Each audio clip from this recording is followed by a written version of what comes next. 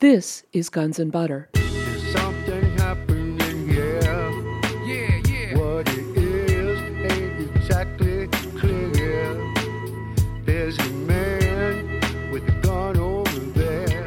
And so when you look at the hikes in fuel, and you look at the hikes also in food staples and in the price of water, you come up with the conclusion that the basic means of survival of human beings on this planet are being jeopardized, not as a result of scarcity, not as a result of any lack of resources or capabilities, but as a result of a deliberate process of market manipulation. I'm Bonnie Faulkner. Today on Guns and Butter, Michel Chossudovsky. Today's show, the global food and fuel crisis. Michel Chossudovsky is professor of economics at the University of Ottawa and director of the Center for Research on Globalization.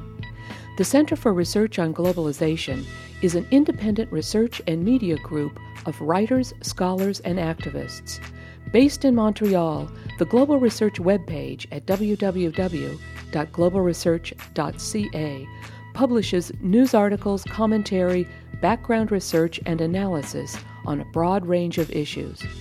Chossudovsky is the author of The Globalization of Poverty, War and Globalization, The Truth Behind September 11th, and America's War on Terrorism, as well as numerous articles. Today we focus on two of his most recent articles, Global Famine and The Global Crisis, Food, Water, and Fuel, Three Fundamental Necessities of Life in Jeopardy. Michel Chossudovsky, welcome. It's great to be on the program. There are food riots globally. The price of gasoline is skyrocketing. Truckers are on strike in Europe, blocking roads. Is the world facing a shortage of food and fuel? How do you account for these developments? The world is not facing a shortage of food and fuel. In fact, quite the opposite.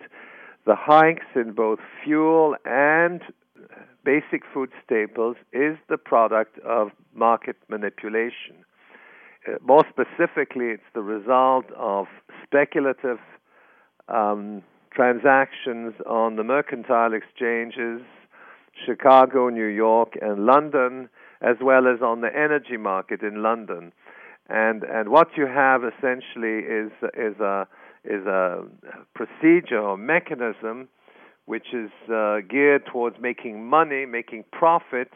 It's investment, let's say, in speculative instruments in those commodity markets.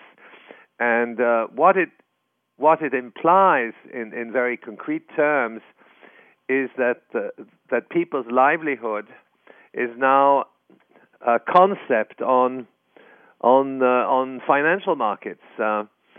Powerful institutional speculators, financial institutions such as Goldman Sachs and J.P. Morgan, as well as British Petroleum, are able to influence the price of basic commodities, and these basic commodities are an essential input into the survival of human beings, namely food, fuel, and water. And what about government's role? Now, aren't these markets regulated? The markets are not regulated. That is, I think, the distinguishing feature of this particular period in history, is that the major Wall Street banks, the oil giants, not to mention the water giants, including Suez, Veolia, Bechtel, are in a position to take control over these fundamental variables without government interference. And so that you have a situation, for instance, in the United States where gasoline prices are skyrocketing. We have the barrel of oil at $130 per barrel. But if you look at the cost of production of producing a barrel of oil, they do not exceed $15 for conventional crude, and perhaps up to 30 for the tar sands. So that in effect we have a situation where governments no longer regulate prices in accordance with supply and cost of production, and they're just letting the price go fly high, and that is through speculative manipulation. But I think it's far more serious than that, because not only do they not regulate, but they allow the media, not to mention the scholars and the economists, to present totally biased interpretations of this phenomenon. In other words, it's not only the absence of state regulation, but it's the fact that the state will say, well, we can't do anything about it. It's due to supply and demand, and then you have other aspects of this propaganda campaign. The main consensus is that people are responsible individually for high fuel prices because they consume too much, and that in view of the debate on climate change, global warming, it's up to individual consumers to adjust their spending habits accordingly. So that is the main thrust of the critique that that is going right through the media at this moment. The fact of the matter is that the fuel hikes are not only contributing to impoverishing people worldwide, but they're also creating conditions of large-scale bankruptcy, particularly of small and medium-sized enterprises. They are choking the trucking industry, which operates on a very small, at least it operates on a relatively small profit margin, so that the trucking industry is affected. The whole process of international trade is affected. Manufacturing, of course, is affected by these high fuel costs, and of course agriculture, the production of basic food staples as well. And so when you look at the hikes in fuel, and you look at the hikes also in food staples and in the price of water, you come up with the conclusion that the basic means of survival of human beings on this planet are being jeopardized, not as a result of scarcity, not as a result of any lack of resources or capabilities, but as a result of a deliberate process of market manipulation. I'm not suggesting that those who speculate on commodity markets are intentionally involved in depressing the standard of living of people worldwide. It's a money-making operation. They're speculating with a view to making windfall profits on the spiraling price increases. But when you analyze it at a political level, you come up with the conclusion that the spiraling prices of food, water, and fuel, which constitute fundamental necessities of life on this planet, they are in jeopardy, and they are in effect threatening people all over the world, leading simultaneously to the outbreak of famines. This is not something which is abstract in any regard.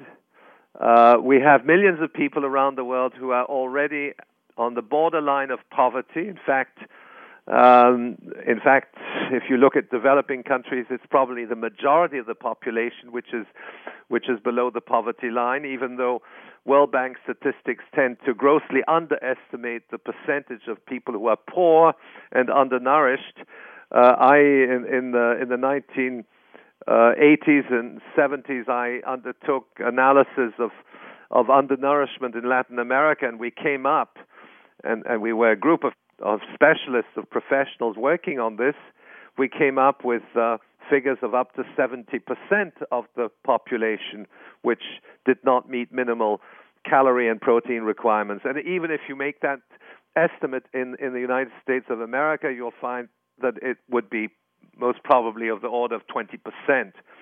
But when you look at the groups which are vulnerable, namely the masses of poor people who are already impoverished on the borderline, an increase in food and fuel prices will literally lead them into a situation of starvation. And that is what is happening. It's the elimination of the poor through starvation deaths. It's a dramatic process. It's not poverty as we normally understand it.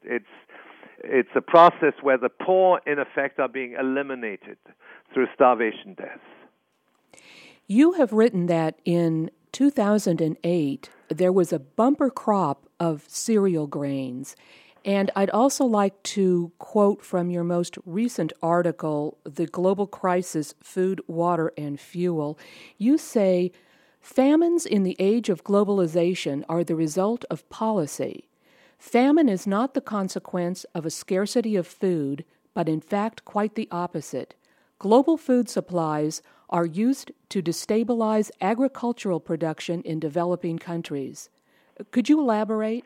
Well, there are two processes which are taking place. Historically, starting in the early 80s with the so-called debt crisis, mainly hitting developing countries, a whole series of policy changes were implemented under the auspices of IMF World Bank reforms. And one of those policies consisted in deregulating the grain market in individual developing countries and lifting trade barriers, allowing the large grain producers, Western grain producers, namely the United States, Canada, Australia, and the European Union, to dump their surplus grain on the market of developing countries.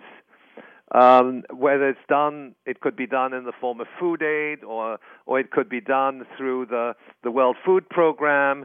I mean, this is not something which is new, but the lifting of those restrictions on importation of grain and the deregulation of the grain market were conducive to destabilizing local level agriculture, so that countries which were self-sufficient in grain, their whole food farming sector was destroyed. I can give you examples of countries which were self-sufficient in food: Somalia and Rwanda.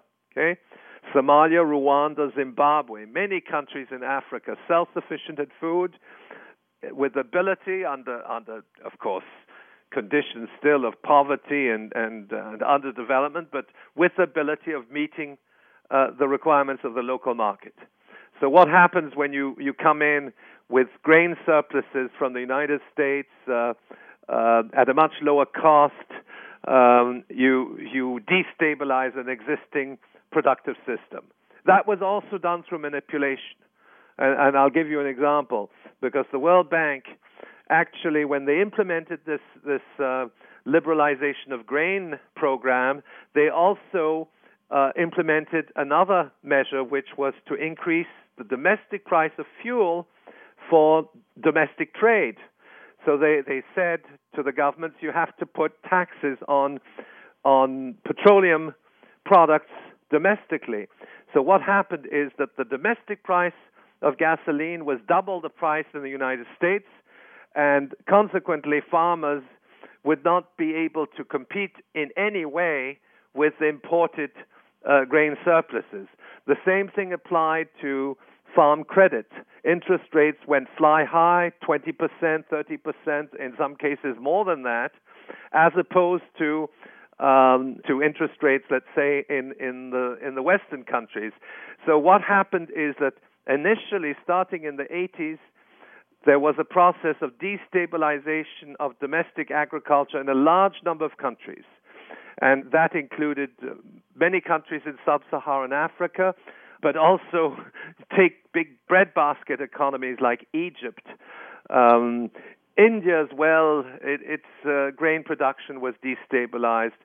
And as a result of that, and the underlying cause was not scarcity. It was exactly the opposite. It was because we had surpluses that these domestic agricultural systems were destabilized.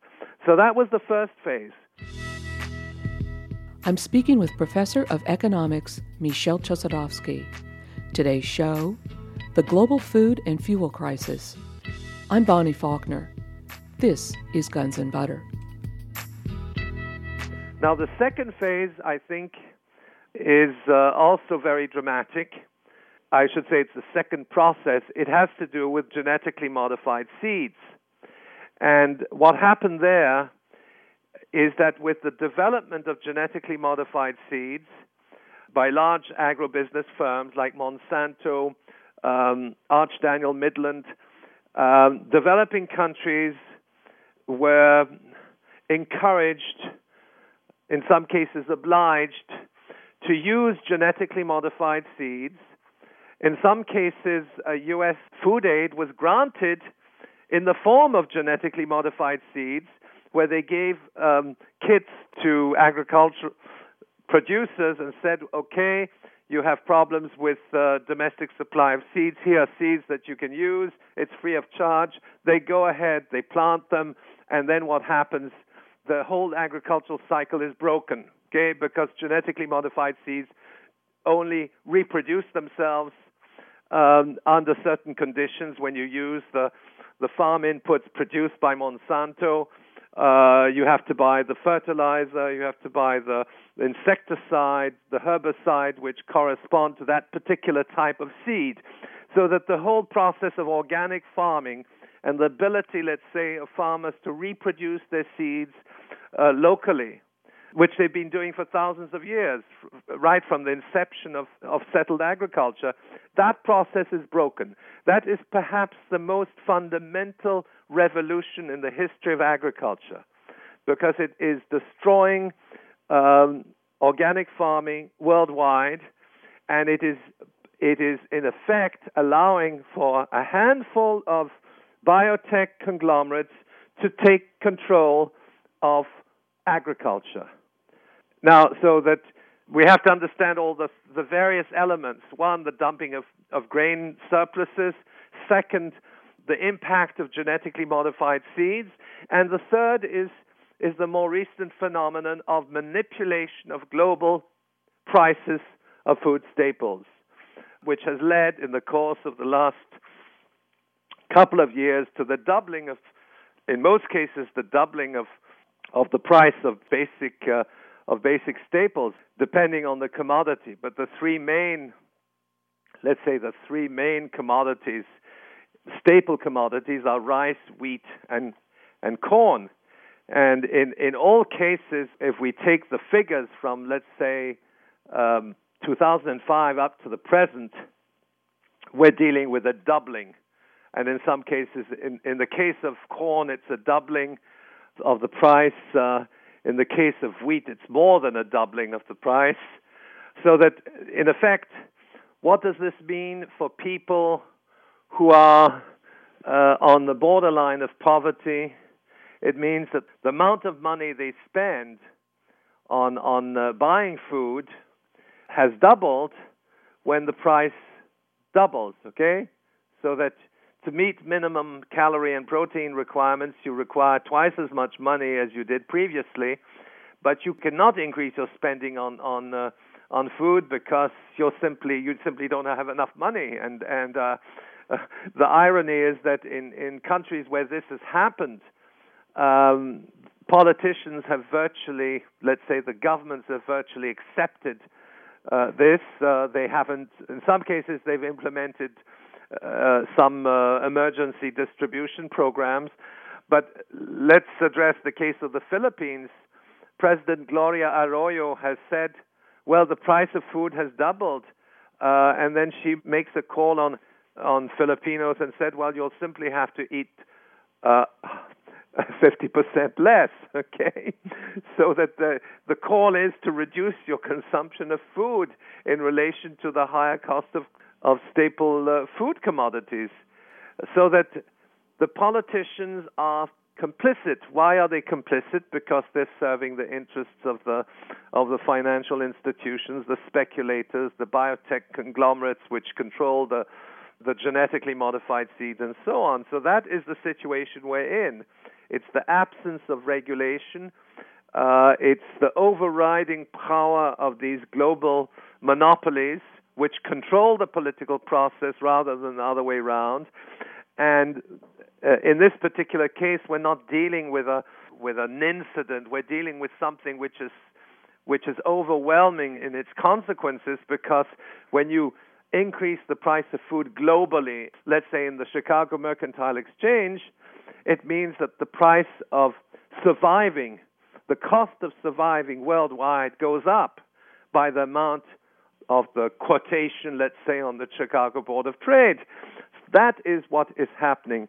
But I think that the current crisis characterized by these hikes in fuel and food prices have to be looked upon in relation to the other dimensions that I mentioned, namely the thrust of genetically modified seeds, which are deadly. They destroy agriculture worldwide. They impoverish the farmers. And the second aspect, which is still ongoing, is the dumping of grain surpluses, which destroy agriculture in developing countries, so that at the same time, the Western countries want to gain some kind of monopoly control in the supply of grain surpluses, which they will then export to these impoverished countries. Well, now, in all three of these phases that you've discussed, the dumping of grain surpluses in other countries, all evolving out of IMF and World Bank policies, etc., the manipulation of prices, the speculation, the genetically modified food organisms, this has all been done consciously, right? It has been done consciously, but it's often not clear even to those who implement these measures as to the impacts. It's part of neoliberal policy to deregulate markets. I would suggest this is not some kind of Machiavellic plan where you have people saying we have to impoverish the world's population.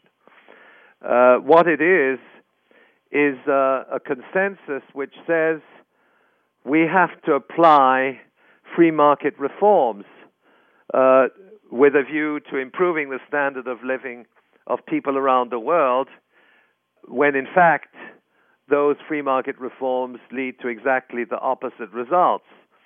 In other words, the people who are implementing these measures, the bureaucrats, the economists, and so on, are not always clear as to the likely consequences of their acts. It's a little bit like the Spanish Inquisition. They say, well, we apply the Spanish Inquisition to make the world safer. And that's the logic. Now, what you're saying is, in effect, it is deliberate. It may not be deliberate. If you ask a World Bank official, is it deliberate? Are you there? Are you impoverishing? You say, oh, no. Our mandate is to reduce poverty. Go and see on our website. But when you confront the same World Bank official and say, well, listen, if you increase the price of food, well, what does that do to the people? Well, he'll say, well, that's just unfortunate, but we have to operate in terms of market values. But then you say, well, okay, but the price of fuel is $130 a barrel, and the cost of producing is $10 a barrel. He'd probably say, well, that's a short-run phenomenon. It will eventually, costs and prices will eventually emerge, you see, because that's what the economists teach at the university. Neoliberal ideology tends to camouflage this so-called deliberate process of impoverishment. It is deliberate up to a point, but you can't say that it's consciously thought out, okay? But I think there's another aspect of that, is that as far as U.S. foreign policy is concerned, going back to the Nixon administration, Nixon as well as the Ford administration, we should refer to a very important document which is entitled National Security Study Memorandum 200, and it's called Implications of Worldwide Population Growth for U.S. Security and Overseas Interests. And that particular memorandum, which was part of the work of a commission, was published, eventually was published in 1974 after the impeachment of Richard Nixon following Watergate. Henry Kissinger was the architect of that. And what is disturbing is that this report hints to the role of famine as an instrument of U.S. foreign policy. I'll read a section from the report. It doesn't say it textually because obviously you can't say that we want people to be affected by famine because that serves our interests. But it says, quote, on what basis should such food resources then be provided? Would food be considered an instrument of national power? Okay? Will we be forced to make choices as to whom we can reasonably assist? And if so, should population efforts be a criterion for such assistance? It also says, while foreign assistance probably will continue to be forthcoming to meet short-term emergency situations like the threat of mass starvation, it is more questionable whether aid donor countries will be prepared provide the sort of massive food aid called for by import projections on a long-term continuing basis. So that, in effect, this document is full of hints as to the role that large-scale famine and malnutrition can create, and then it also concludes and says that in fact population control is important to ensure to protect U.S. interests as well as the interests of investors. And Kissinger, in the context of this particular initiative, is known to have said, quote, control oil and you control nations, control food and you control the people. And that is precisely where we are at this particular juncture. I'm speaking with Professor of Economics, Michel Chossudovsky. Today's show, the global food and fuel crisis. I'm Bonnie Faulkner. This is Guns and Butter. Michel, what would you say to people, and I've had people say this to me before with regard to the skyrocketing fuel prices, well, the world is running out of oil. It's peak oil. Well, this doesn't make sense. There's no evidence of peak oil. The thing is that the figures on oil reserves are generated by the oil companies. And there are lots of reserves of oil and natural gas which are simply which are known to these companies, which are not tabulated. We are not running out of fuel, and there are other alternative sources of fuel which are available. What the oil companies have done, they've done two things. They to sell the idea that the price of oil is not unreasonable at $130 a barrel and might even go up to $200, they are saying, well, we're running out of oil. This is supply and demand. Okay? Now, if it was supply and demand, the cost of production would be much higher than they are today. I mean, the cost of Middle East oil is still at $10 a barrel. Okay? Which means that when they were selling oil at $15 or $20 or $25 a barrel, they were making a bundle of money. But now they're selling oil at $130 a barrel, and what they're doing, they're making excess profits, while at the same time, in effect, damaging entire areas of industrial and agricultural production, and of course impoverishing people, because ultimately that still comes out of people's pockets, the increased cost in fuel.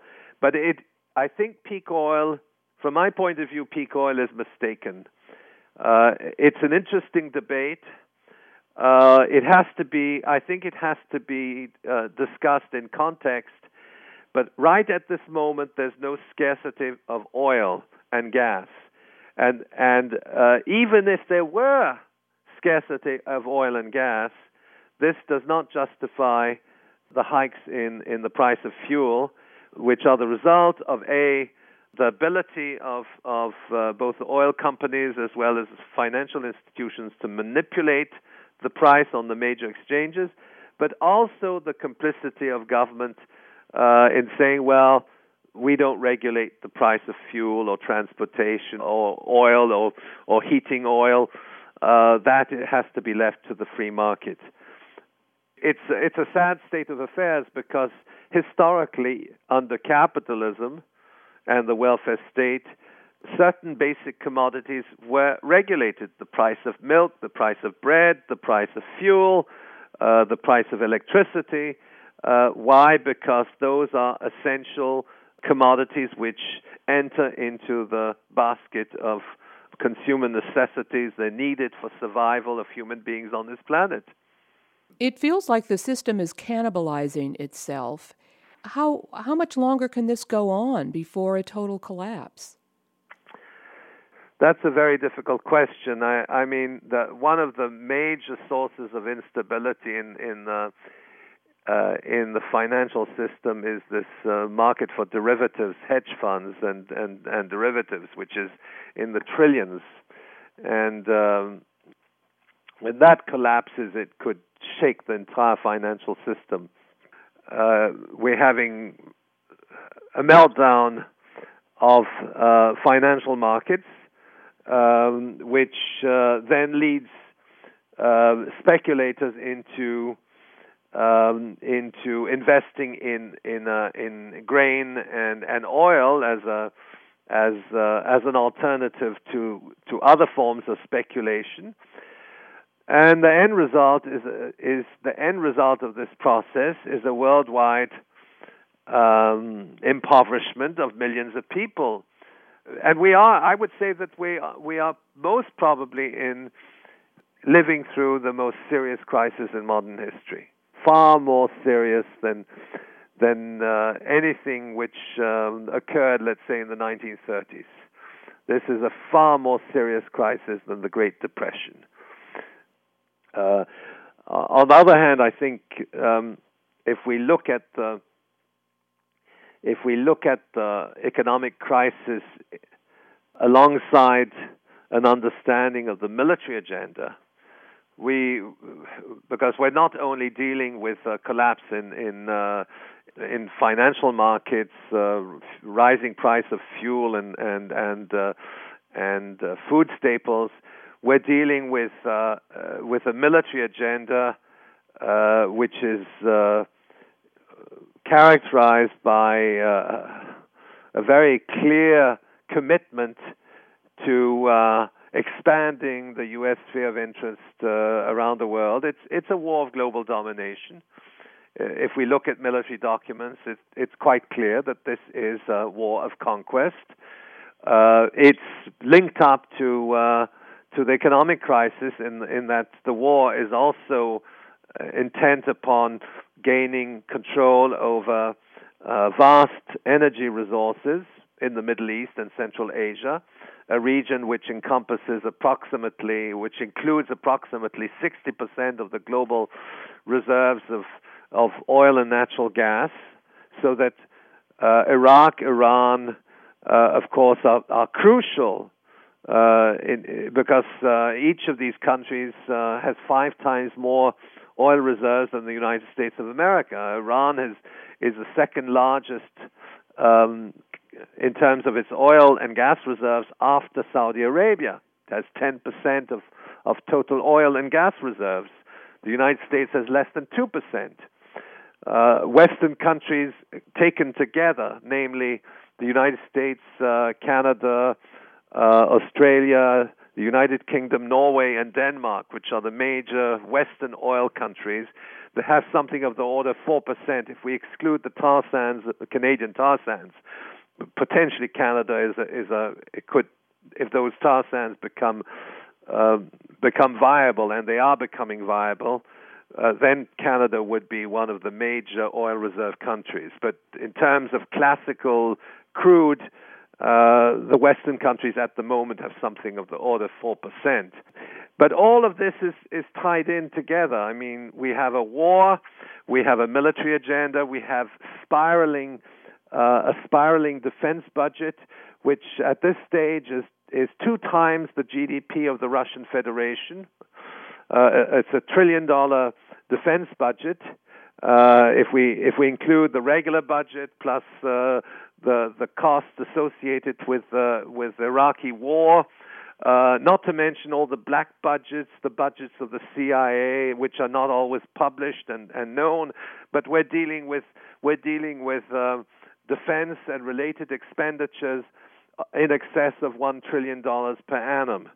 And this is, of course, at the expense of the civilian economy, of social programs, and it is dominated, this military agenda and budget is dominated by the so-called defense contractors, the Big Five, which are Northrop Grumman, Boeing, Raytheon, General Dynamics, and Lockheed Martin. Lockheed Martin is the largest defense contractor or war contractor, and that is in alliance with British Aerospace Systems Corporation, which is Britain's largest defense contractor.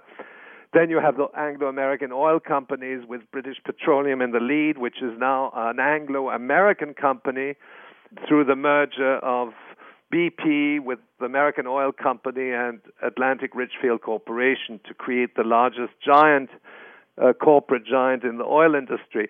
So all of those factors are tied in together, because at the same time as British Petroleum has interests in the military agenda in the Middle East, they're also speculating on the London energy market, and they're pushing up the oil price. Okay, and so it serves their interest it serves their speculative interests that there is a war, or at least there's uncertainty with regard to what's happening in the Middle East, because this creates a situation which favors increased oil prices. If we had peace in the Middle East, no doubt the oil price would be down at $30 or $40 a barrel. Now, in addition to fuel and food price manipulation, there's also the resource of water. Could you talk about the privatization of water resources? Now, the country of Iraq was not just rich in oil; it's rich in water as well, isn't it? Absolutely. The land of 2 rivers, the Tigris and the Euphrates, it's a land of tremendous water reserves, as is the Valley of the Nile as well. I mean, these are very important water reserves, and water is a strategic resource. The mechanism in water is somewhat different to that in, let's say, fuel and food, because water is not a quoted commodity on the Chicago Mercantile Exchange, for instance. People don't transact internationally for obvious reasons in water for delivery in 3 months. There's no futures market for water as there is for grain or fuel. But nonetheless, the price of water is spiraling because water is now being privatized, and we're talking about water for human consumption, but we're also talking about water for agriculture, water for various productive activities, and the absence of regulation as far as water is concerned. The governments are more or less withdrawn from any kind of role in regulating the price of water or ensuring that water is made available free to citizens. And the way it really functions is that the municipal water system collapses, if we're talking about urban water distribution, due to constraints on state budgets, the debts which affect municipalities across America and around the world. So they don't have enough money to maintain their public water systems, and then they're pressured into privatizing those public water systems, or at least granting the management to large-scale water companies, which then will get a long-term lease and, in effect, become the owners of the municipal water system. Okay, so that is happening at this moment. we have a situation where a handful of companies are gaining control over water resources. More specifically, we're dealing with Suez and Veolia, which are French companies. They're perhaps the most important. We're also dealing with Bechtel, United Utilities, Thames Water, and Germany's RWE, which are acquiring the control and the ownership over public water utilities and waste management worldwide. Suez and Veolia hold approximately 70% of the privatized water systems around the world. And then you have the World Bank, which of course supports that process. They say it's far more efficient to have private companies manage the water system and so on and so forth. But again, when people have to buy, impoverished people have to buy water for their daily consumption, this converts itself into an instrument of poverty creation, because clean water is obviously important for consumption. I should mention that as far as drinking water is concerned, you have another process which is parallel to this privatization of public water utilities.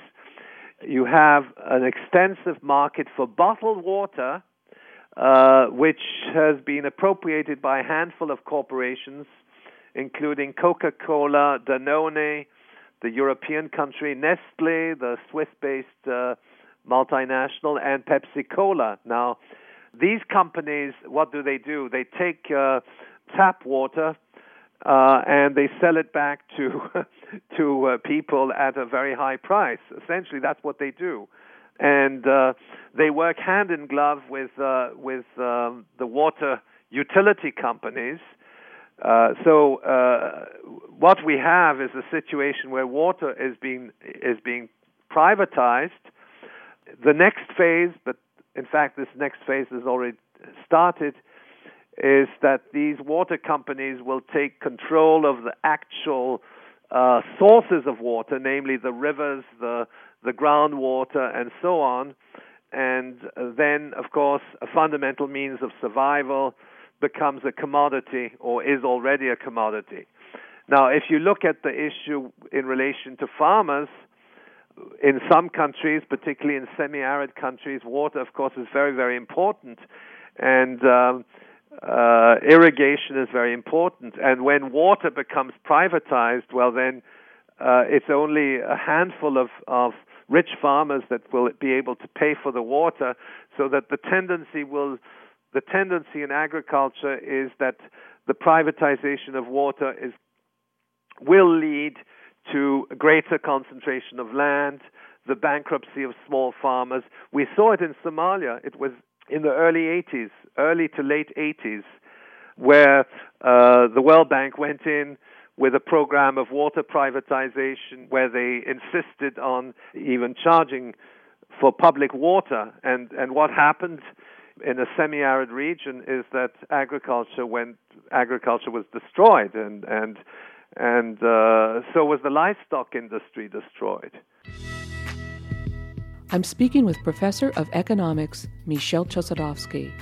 Today's show, the global food and fuel crisis. I'm Bonnie Faulkner. This is Guns and Butter. How can some of this be turned around? Let's say specifically with regard to the financial speculation. Can these markets be re-regulated? How could that be done? I have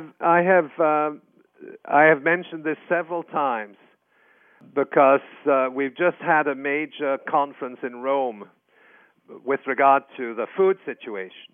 Okay, and what they're saying in Rome is that you can't do anything because of supply and demand. It's a totally absurd argument.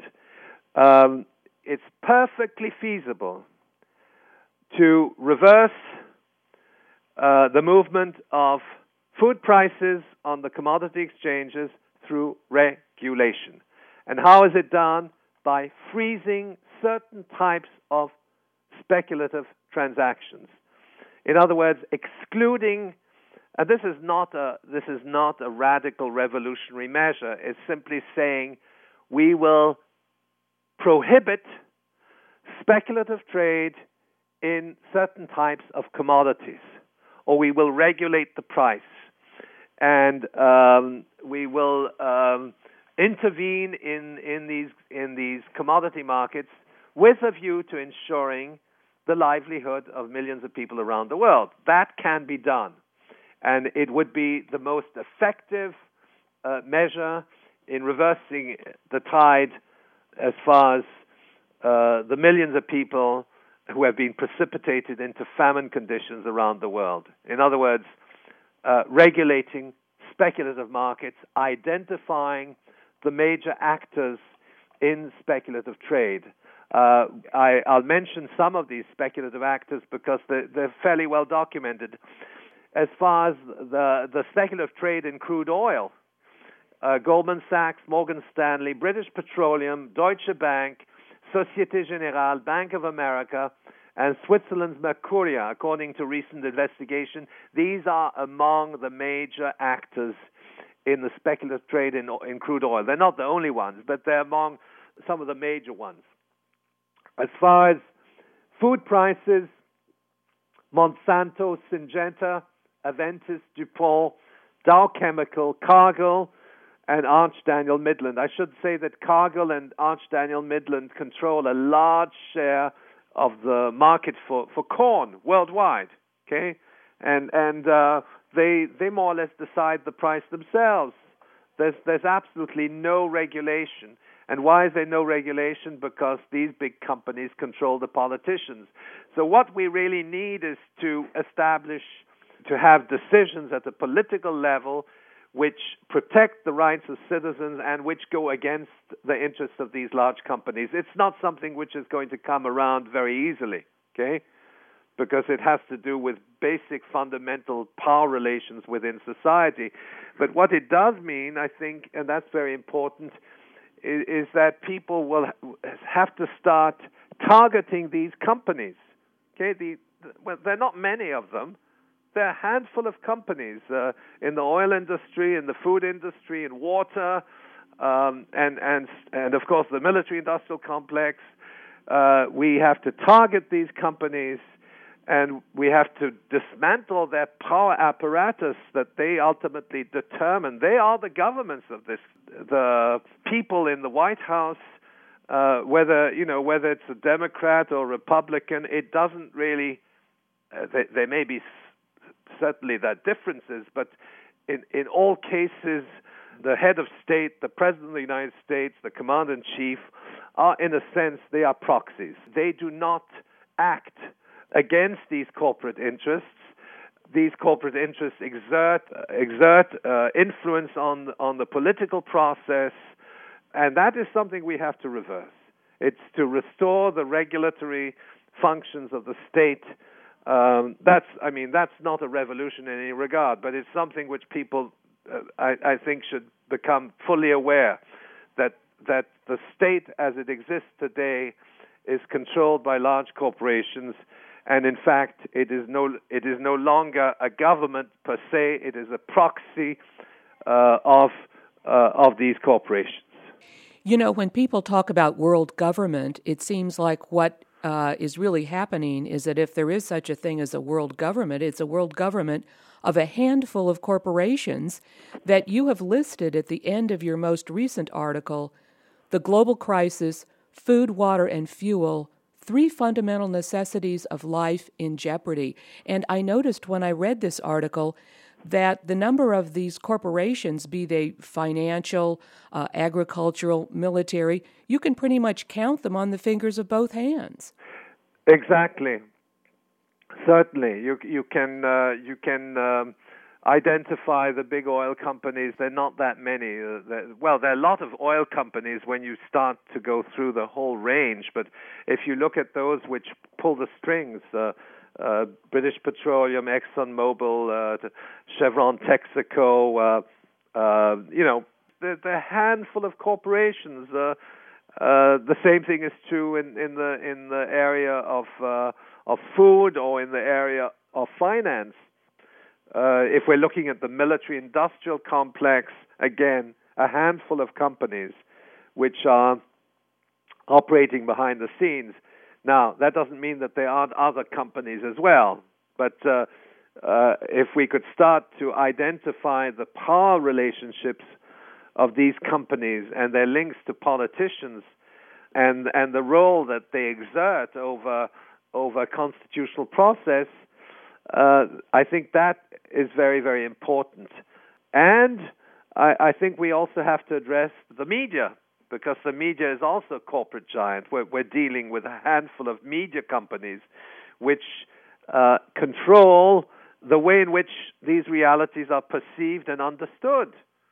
The media is the fifth column of these big companies, and of course they're very powerful in their own right. They will tell you the causes of the food crisis, the causes of the oil crisis. They will also inform you on the rationale of the war on terrorism, upholding all the lies of the Bush administration with regard to 9/11 and so on. So again, yes, I would say there are probably, I identified in this article 3 areas. Of course, this is a partial analysis. The trade in crude oil and petroleum products and fuel, the privatization of water, food prices, those 3 areas. We'd have to add to that the military-industrial complex made up of the big corporate giants, Lockheed Martin, Raytheon, Northrop Grumman, Boeing, General Dynamics, British Aerospace Systems Corporation, and then we'd also have to look at a whole series of other companies which play a major role in corporate policy. Of course, the big Wall Street financial institutions, the speculators, the insurance companies as well as the health services conglomerates, the biotech companies, which are tied into agribusiness and the pharmaceutical industry, but which also produce weapons, chemical and biological weapons. But when you boil it down, you're not talking about a large number of companies. So that in effect, this is something which can be addressed in the understanding and perception that people have on this particular crisis that we are living through. And the problem when people live through a crisis, they don't necessarily analyze it from outside. We can ourselves analyze the Great Depression and say, well, that was a very serious crisis and unemployment was so much. We're doing it 30 years later. But when the Great Depression occurred or started in 1929, it was only in the mid-30s that people said, yes, we're in an economic recession. Why? Because there was camouflage by the media, by the economists, and so on. It's well documented in John Kenneth Galbraith's analysis of the Great Crash, how they managed to camouflage the crisis until it became so obvious with millions of people unemployed. Well, that's precisely what we're doing today. They're saying, no, the world is safe. We're waging a war against bin Laden, and the crisis in the financial markets is temporary. There might be a recession next year in the third quarter. All this tends to undermine an understanding of what I think constitutes the most serious economic and social crisis in modern history, because it is characterized by a dramatic collapse in living standards worldwide, not as a result of lack of resources or scarcity, on the one hand, and it is characterized also by a war without borders, a military agenda, using new types of weapons, where nuclear weapons are considered to be safe for the surrounding civilian population, because that is what the Pentagon is telling us. where we're no longer in a Cold War situation where nuclear weapons are a weapon of last resort. And if you look at all these different elements together, plus the lies and the falsehoods which permeate the media, I would say this is, again, I repeat, this is the most serious crisis in modern history. Michel Chossudovsky, thank you very much. It's a pleasure to be on your program. Something happening here. Yeah. What it is ain't exactly clear. There's a man with a gun over there. I've been speaking with Michel Chossudovsky. Today's show has been The Global Food and Fuel Crisis.